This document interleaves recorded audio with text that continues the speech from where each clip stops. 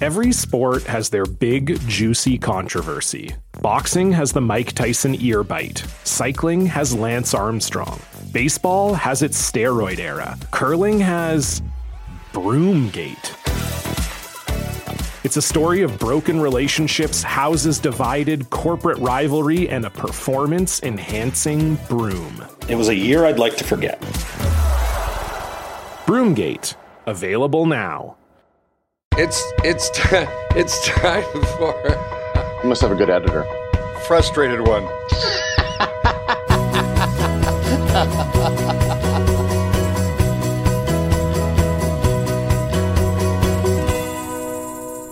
Oh, baby. It's Briar Week. Woo woo. Okay, that's my sound of the moose, Kev. Northern. Remember those? The moose call? Pretty sick moose. It's a sick moose, but I remember the first time I saw it in the patch, Northern Ontario, that's their thing. And these guys had this coffee can. They pulled a string through it. And, of course, that it's a moose call.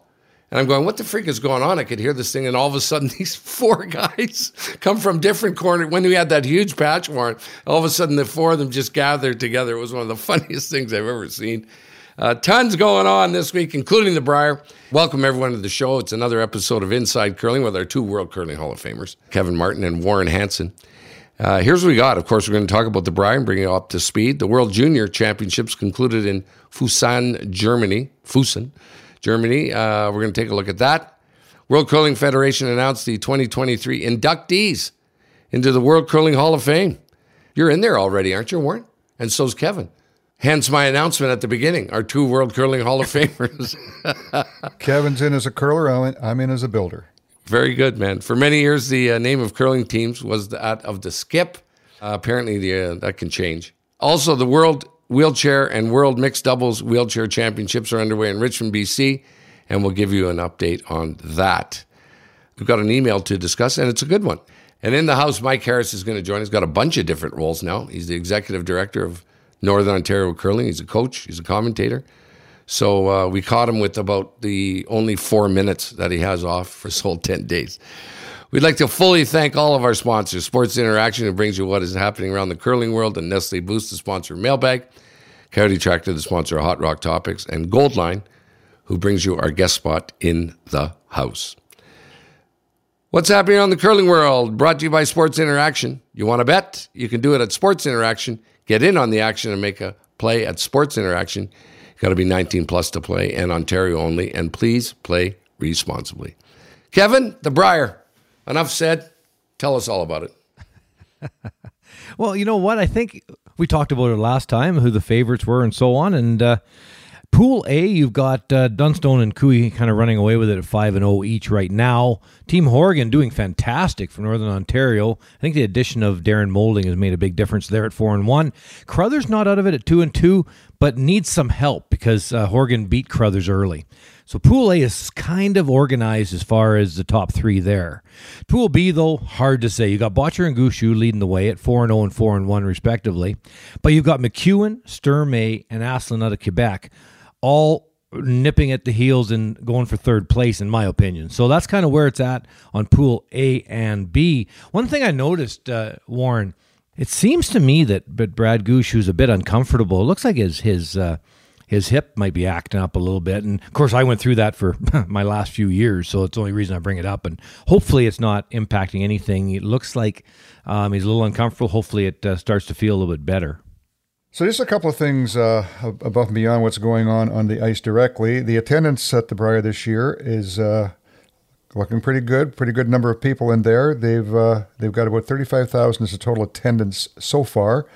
And if I was to look at the final number, I'd suggest it's going to be around 100,000. The fact that next weekend, I think those draws will probably pull in about 6,000 each draw. The biggest audience so far was, I think, 4,800 on Saturday. So things are going fairly well in that regard. I took a look at the team percentages, and I think this is interesting as to the guys at the top are there because they're shooting really well. So Leading the pack is Kevin Cooey, averaging at 90%. But interesting enough, Tyler Tardy, his third, is also high. Dunstone's right behind him at 89. Neufeld is also high. A little bit farther back, Botcher at 87%, Gushue at 86, and both Kennedy and Nichols are down in the thirds rankings so far at the moment. They're not quite probably as hot as they normally would be, but there's an indication of those are the guys at the top of the pack, and that's how those skips are shooting, which is why they're there. All the best junior teams are teeing off in Germany for the World Juniors. How's it going, Warren? How's Canada doing? Or did? Well, the World Juniors ended last weekend, and I think on the women's side, Scotland took the gold. They defeated Japan 9-7, and Scotland won the bronze medal. So Japan team did very well. On the men's side, a bit of a surprise there. China defeated Germany 8-7 to take the gold. Norway won the bronze. And then, of course, everybody says, where's Canada? Well, our Canadian teams unfortunately didn't do too well, along with United States in particular. So we look on the women's side, 4 teams were put into relegation for next year, which is United States, Canada, Germany, and Latvia. And on the men's side, United States, Canada, Korea, and Turkey. It's nothing to do with the teams we sent. I think they're excellent curlers, but I think they were put in kind of a difficult situation. The fact that Canada's going through a change position here, and the fact the decision was made in 2020 that we were going to start to send our teams a year later. So they've got a year to prepare. But what's also been a problem is because the world age is 21, if Canada's going to send the teams a year later, they have to take it back to 20. And so they have a provision in there for the last couple of years, and it ends this year, that they can have one player on the team who will potentially age out before they get to the World Juniors. And I think, unfortunately, both our teams that went over to Germany were in that position. On the women's side, it was the skip who was actually the person who had to step back because of age, and a very good player that would have to impact that team to a very large degree. And on the men's side, it was the third that had to step back. So in the case of the women, the skip Taylor Stevens was replaced by Emily Duchesne, who skipped the team from Ontario that they defeated in the Canadian Championship the year before. And on the men's side, the third, Nathan Steele, was replaced by Scott Mitchell. So that had to be a little unnerving for those teams, I would think, having to deal with that, along with going a year later and a lot of the confusion that's brought with it.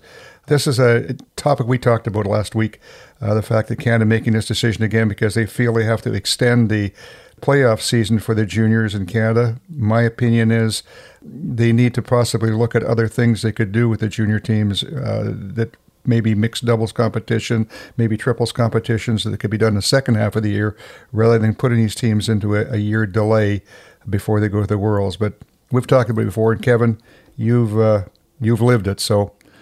Proof's in the pudding, Jim. It's all about, and Warren, it's all about, how did we do? And if we didn't do well, we better, have a good look at it and figure out, okay, how can we do better? Because to Warren's point, it's not the teams. We have good curlers. Mm-hmm. The system may be a bit of a problem, so we need to have a good look at that and see if we can figure out a way to get those teams on the podium. Yeah, you know what? The day has ended where people beating Canada is a surprise at all levels, right? This thing is here to stay with Canada having to get better. Right. Get better. You got it, Jimmy. Absolutely. Get better. Yep.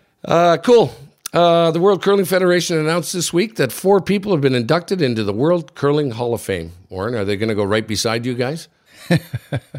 Well, I think the first one's going to step out ahead of us because it's the former president of the World Federation, Kate Caithness, who was the president for 12 years, had a lot of things that she was influential in at the world level, was the person behind the development of wheelchair curling. So Kate was inducted as a builder for her great contribution to the World Federation over the years. Another builder, and this is a name that no one really be familiar with, his name is Jack Lynch, and he's actually a Canadian. But I was very involved with Jack back in the late 80s, early 90s, and the fact that he at one time was the technical director of the Canadian Olympic Committee, and he retired around 1990. And as a result, because he was a curler, took on this whole project of helping curling become a Olympic sport. And he was very involved in getting the number of countries involved from 18 to 25 to get actually acknowledgement by the International Olympic Committee. So Jack was inducted for his contribution to getting curling into the Olympics. A curler, Ewan McDonnell from Scotland. outstanding record. 3-time world champion, 99, 2006, 2009, 2-time European champion, and played in 10 world championships. Another Scottish curler, Peter Smith, represented Scotland at the World 11 times. He's 9 European championships, 2 World Juniors, 1 World Seniors, total of 250 games at the world level. Also a 3-time world champion in 91, 2006, and 2009, and also won the European Championship 3 times. So 4 very worthy people. And in a 5th one, Bill Strom, probably the most decorated curler in the United States. Goes back a long time ago. Bill was on the first American win in 1965 with Bud Somerville, and again in 1974, and 1978 with Bobby Nichols. So he won the Worlds 3 times. In addition, he had a silver medal at the Worlds and a bronze. So again, well-decorated player and probably the most decorated U.S. curler of all time. Congratulations to all those people. Well done. Proud moment for them, as I'm sure it was for you guys when you got inducted. Not sure what about the timing of the World Wheelchair and World Mixed Doubles Wheelchair Championships are underway in Richmond, BC. Why you'd want to compete with the Brier? Don't know. Kev, who's representing Canada? And how are they doing? Yeah, let's talk about the 4-person first, Jimmy. So we got John Thurston, Ina Forrest, Gil Dash, Mark Idison, and alternate Marie Wright. And how are they doing? Really, really well, Jim. We've got a 3-way tie at the top right now at 5-1, Canada, China, and Korea. But right behind them, you've got Norway and the U.S. at 4-2 out in Richmond. So that's the 4-person. Now, there's also mixed doubles. In Team Canada, Kalinda Joseph and Dennis Thiessen. And how are they doing? Well, they're doing pretty good as well. In Pool A, China at 5-0, and Canada's in Pool B, currently at 4-0. England, though, Jim, England and Germany are at 3-1, right behind Canada, and that is Canada's next 2 games. So while we're taping this, yes, they're at 4-0, but their 2 toughest competitors, they play back-to-back. So stay tuned on the mixed doubles. You know, wheelchair curling, Jimmy, I don't know if you've seen it, but at the Salvo, where the store is, they play a lot. And I go out and watch. It's a fantastic game because there's no sweeping. So it's very exacting, very precise.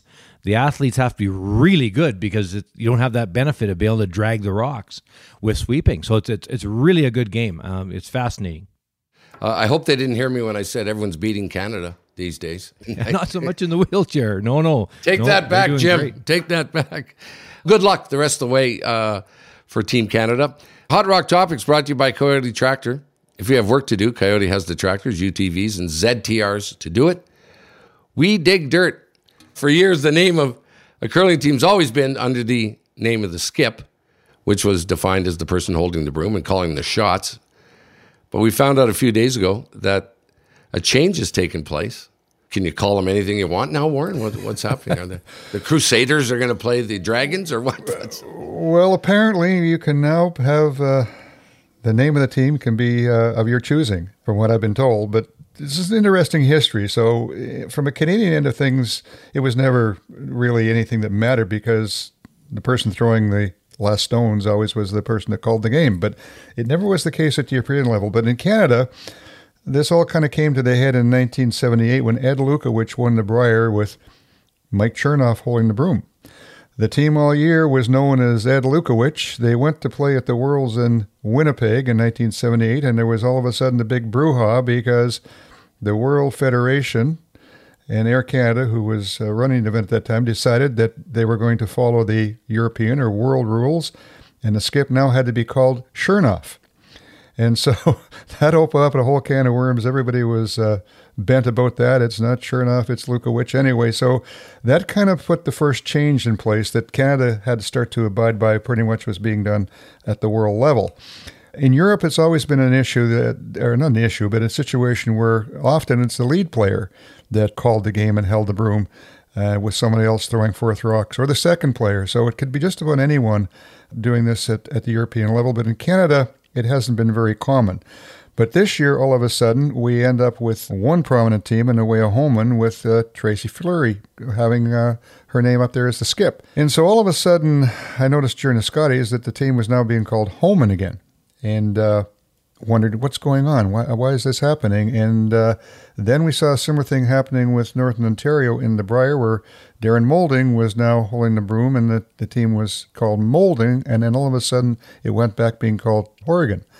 And apparently what's happened is the Curling Canada and the WCF have both agreed that they can now use another person's name other than the person holding the broom as, quote, the skip or the team name.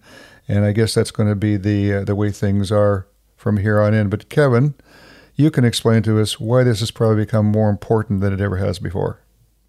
Yeah, you know what? Where I see it going, actually, is because of the brand. So I'm not sure there's a bigger brand in women's curling than Rachel Homan. So to call the team Homan makes a lot of sense, even though she's not holding the broom. Mind you, she's throwing the last one, so I think that's probably where the skip should be anyway. The poor person has to draw the button to win a game. That should, in my opinion, that's always been my opinion.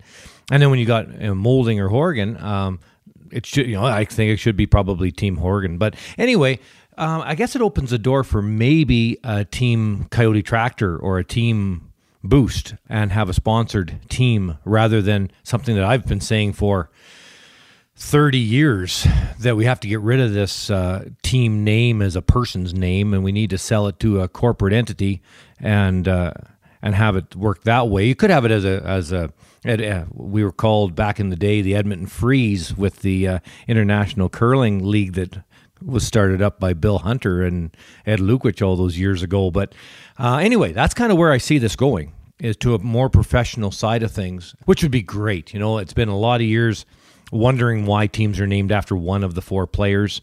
I don't think it should be the Edmund McDavids, although he's awfully important to the team. I think the Oilers makes a lot of sense, and I don't know why it's named after one of the four players in curling. I think it's time for that to change, and we can get more of a corporate touch to it. Although, the Live Golf Tour, they name their teams, right? Like the Aces and the Gunners and all that stuff. Sure. I think it's backwards because I don't know who's on that. I'd rather be called the Dustin Johnson team, for now, anyway. I don't know who I'm tuning into. That goes against what you guys are saying, just my opinion.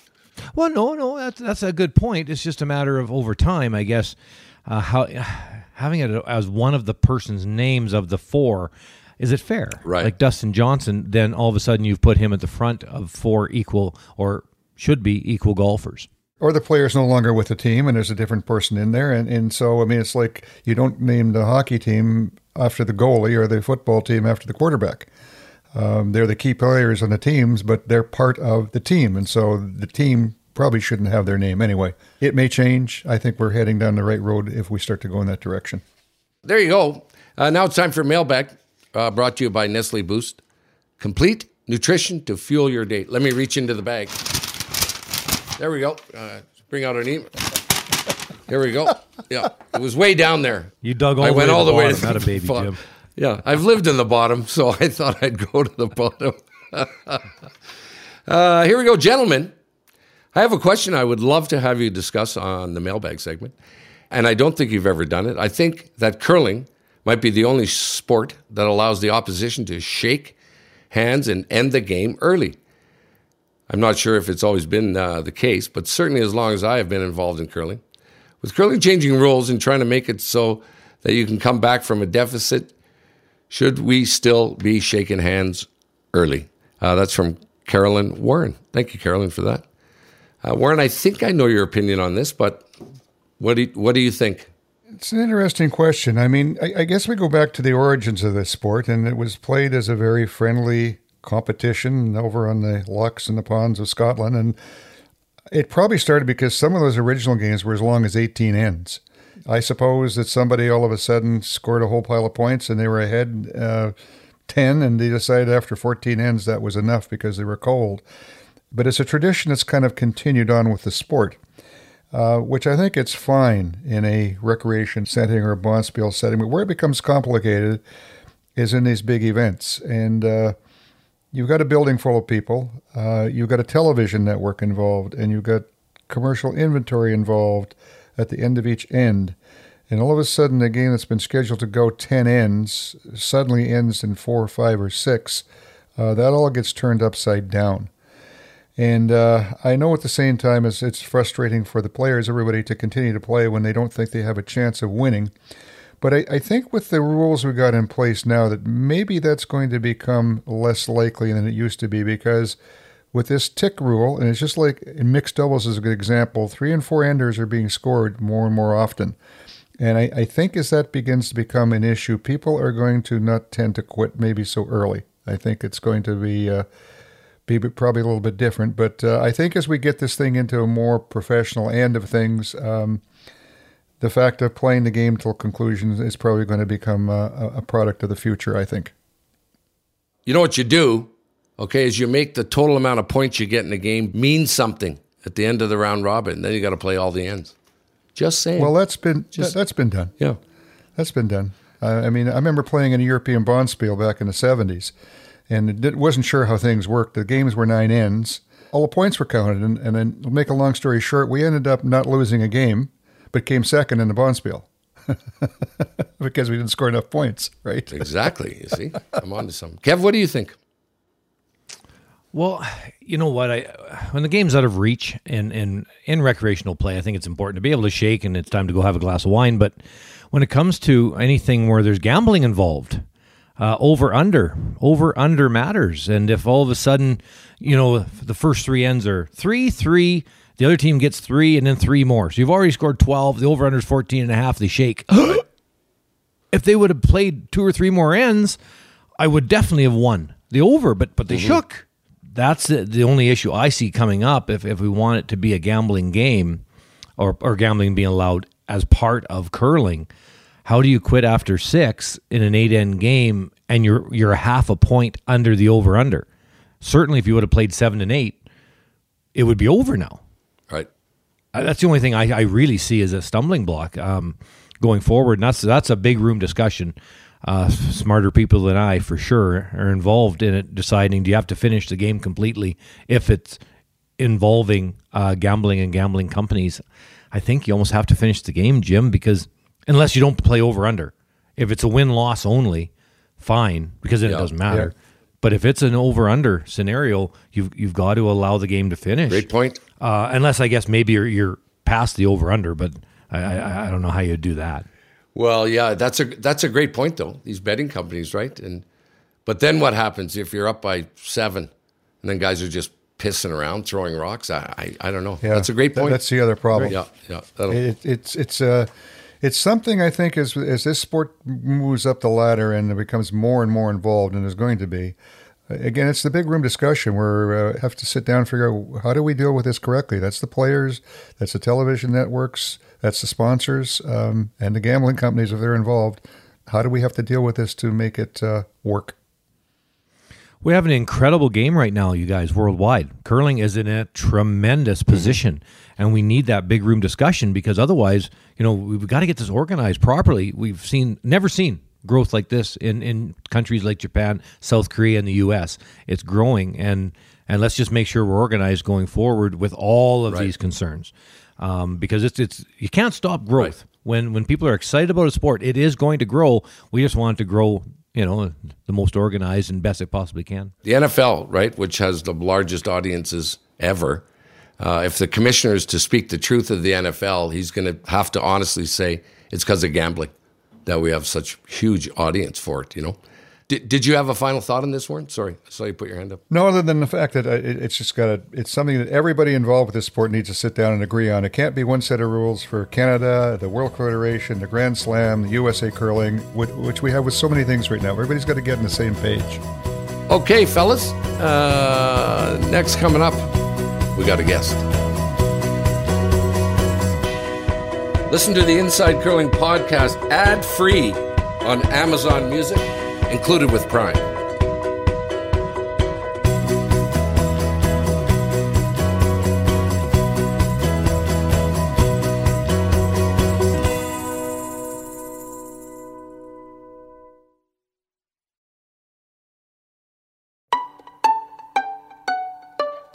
It's time for...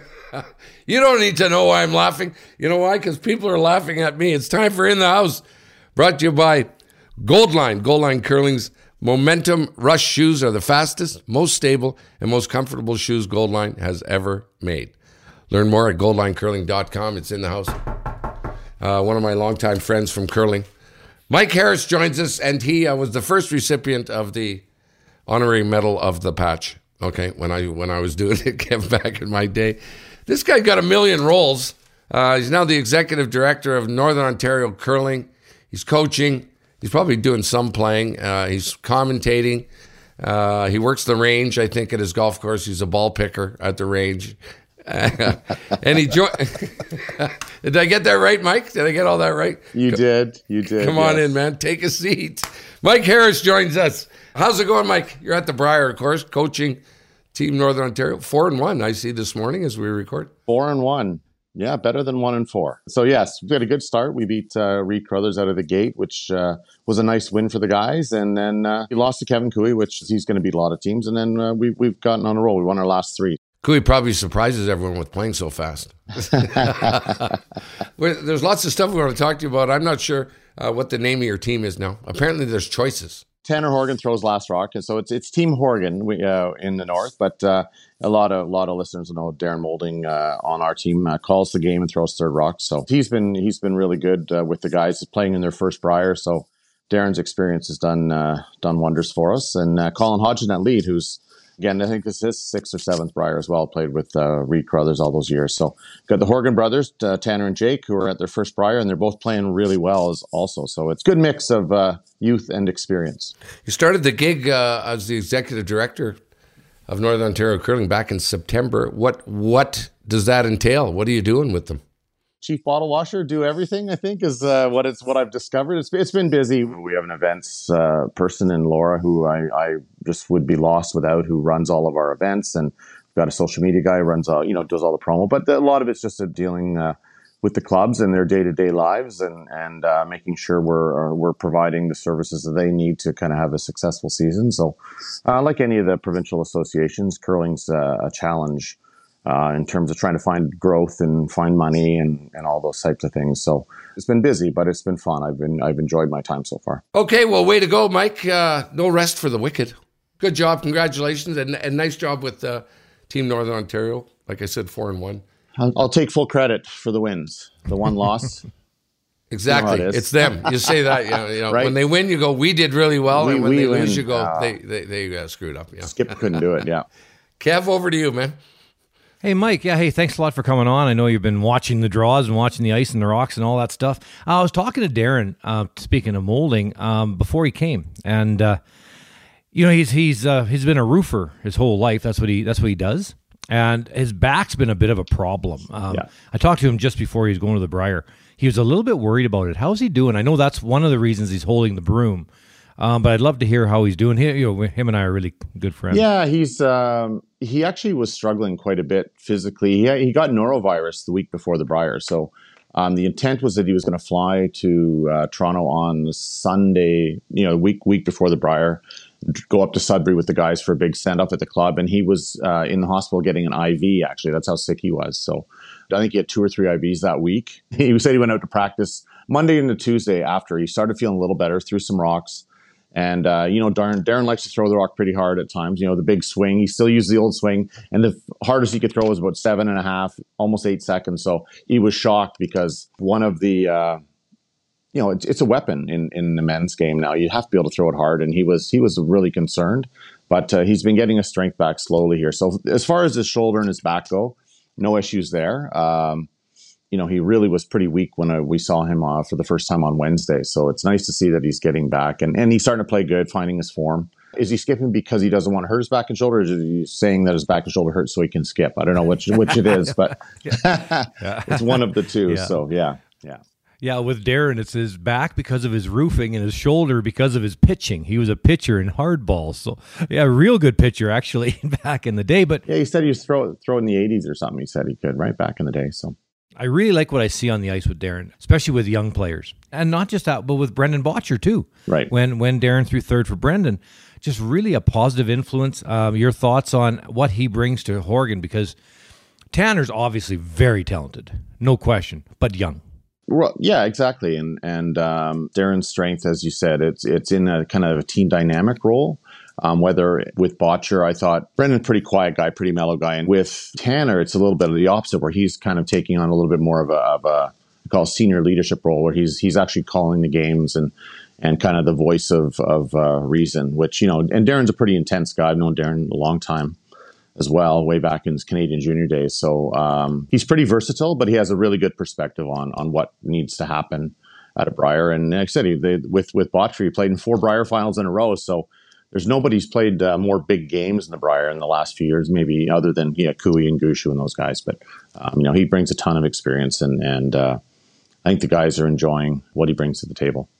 So you're sitting at 4-1, and Carruthers at 2-2. But you mentioned the size of that win against Carruthers, because early on, Warren and I were talking, last week, I think, or one of the podcasts lately, where Pool A is sort of a Dunstone, Cooey, maybe Horgan, maybe Carruthers type pool. Yeah. Like, you know what I mean? You never know, but that's kind of what we thought. Right. Your thoughts on that win, being 4-1, and the advantage you may have because of that win, getting into the final 3 in your pool? It was massive. First 2 games were Carruthers, Cooey out of the gate. Welcome to the Brier. Right. So we thought that if we could get through the opening weekend 2-1, we would be in good shape. But, funny thing, after we beat Carruthers, okay, now we got to beat Cooey. We tried to get to 2-0, right?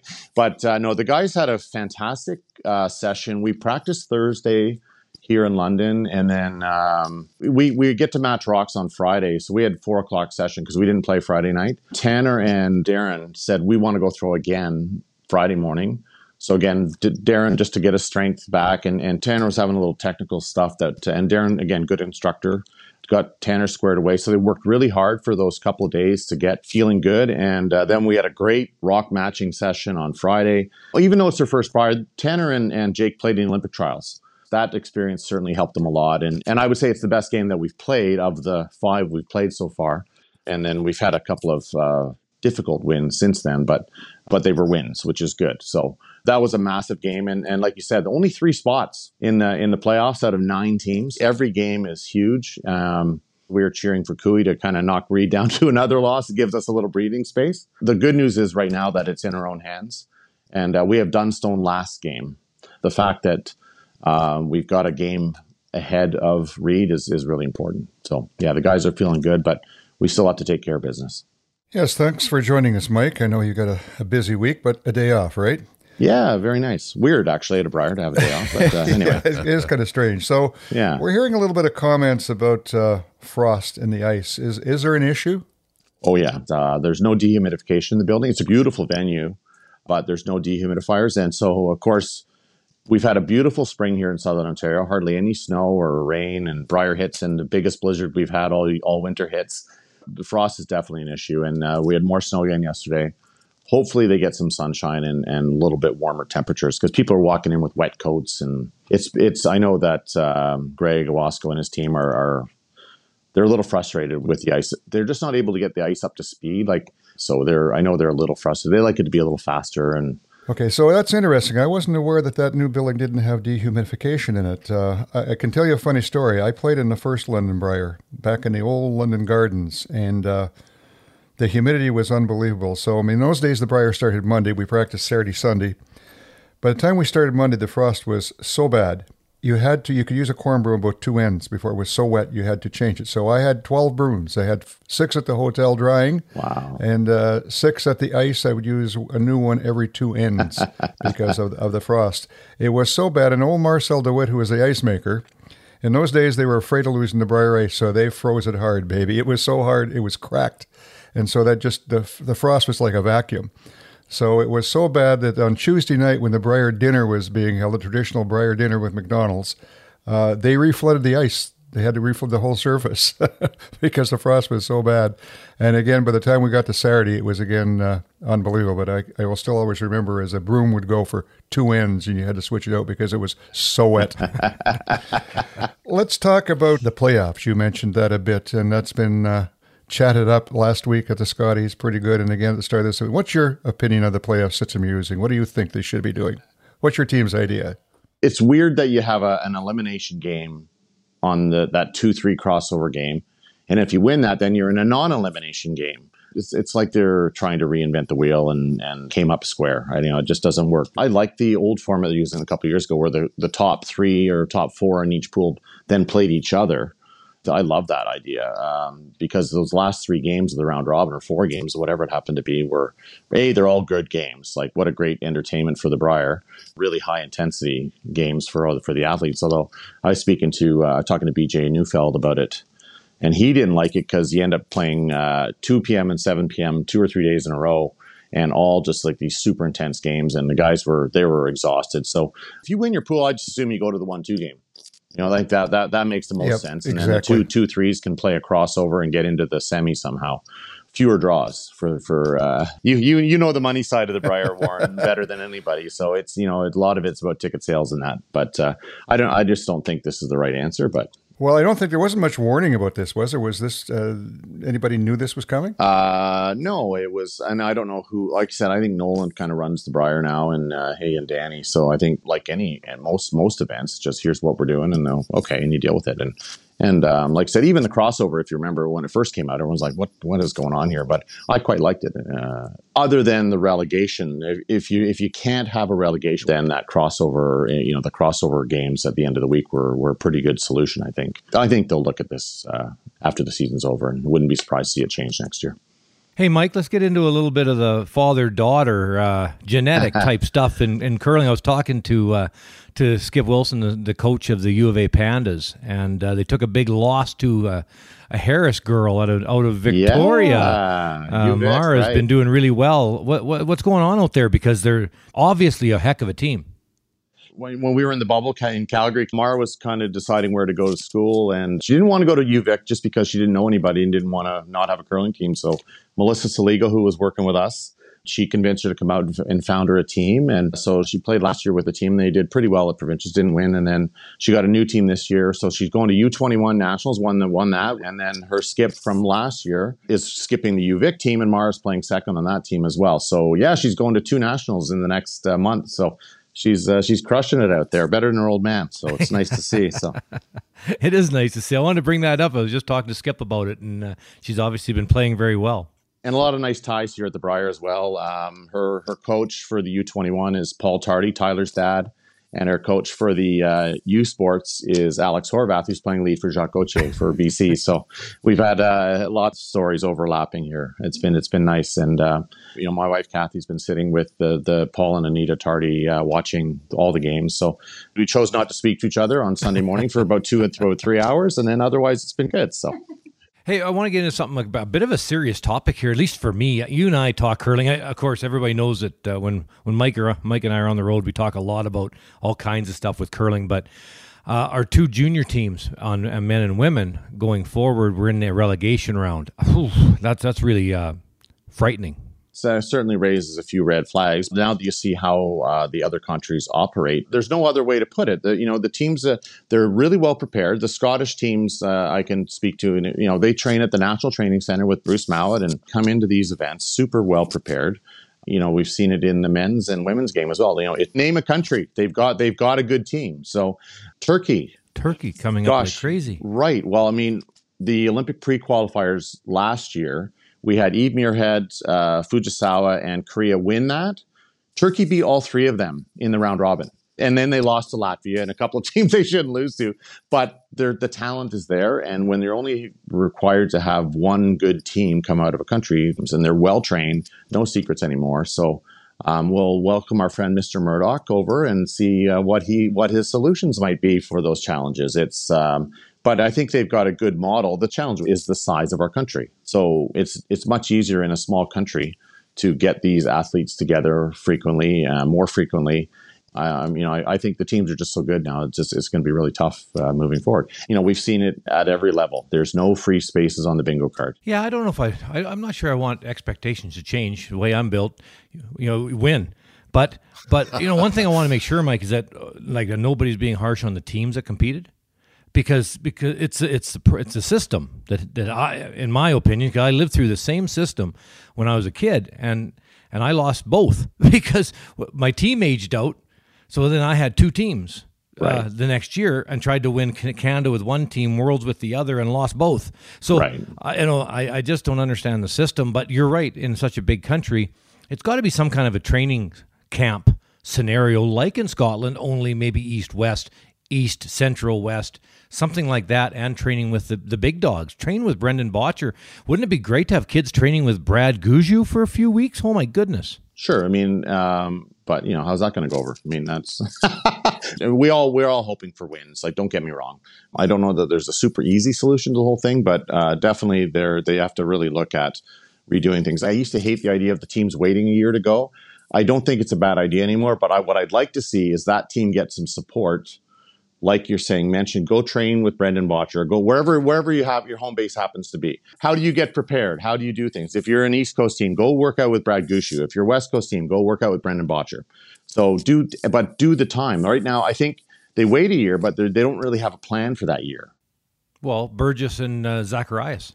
How's it been going working out with Jennifer Jones for a year, right? Exactly.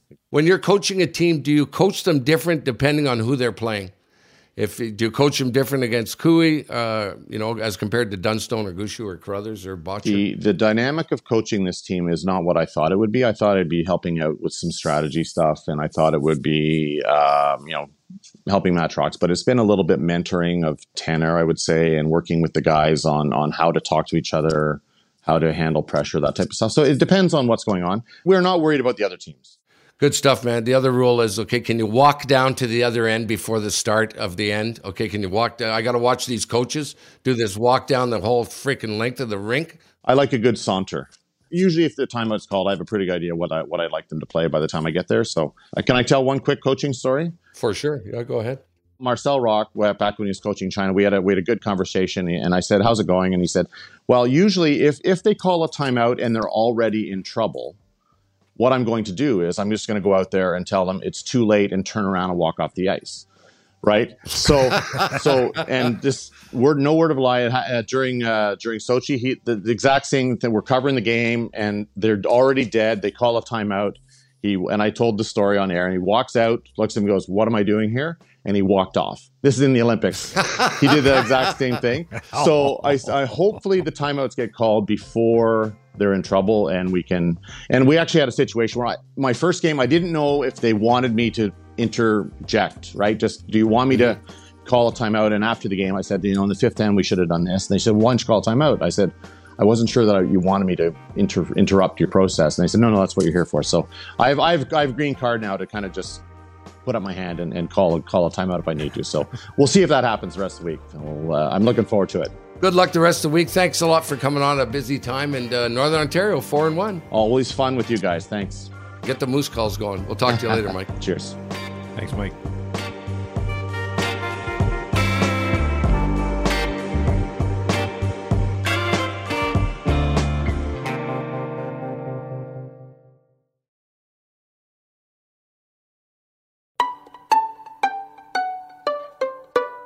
One of the most likable guys, Mike Harris.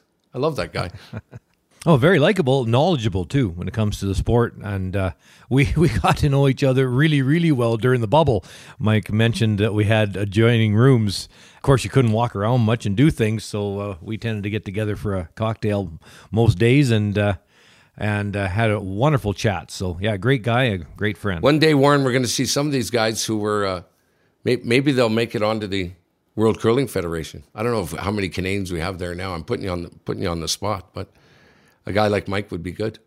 We actually, I believe, we send 4 delegates, I believe, to the World Curling Federation, which is determined by the Curling Canada Board as to who represents Canada. And I think for the most part, now they have to be board members of Curling Canada, right, as to the representatives. But they've got a number of other commissions now at the world level.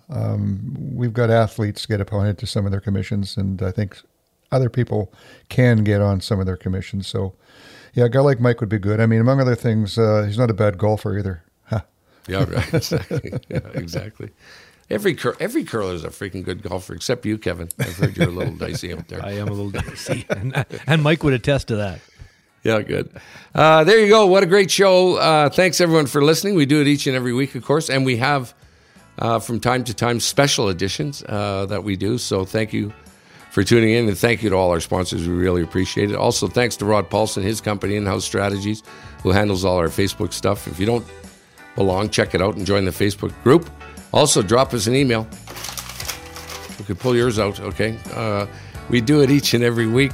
InsideCurling@gmail.com. Thanks again to Sports Interaction, Coyote, Boost, and Goldline, who make all of this possible.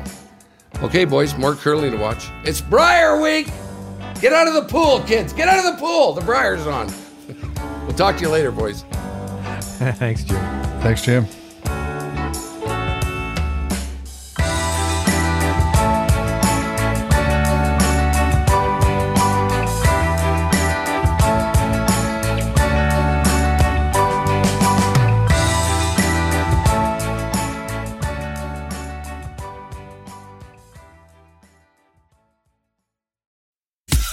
Every sport has their big, juicy controversy. Boxing has the Mike Tyson ear bite. Cycling has Lance Armstrong. Baseball has its steroid era. Curling has Broomgate. It's a story of broken relationships, houses divided, corporate rivalry, and a performance-enhancing broom. It was a year I'd like to forget. Broomgate. Available now.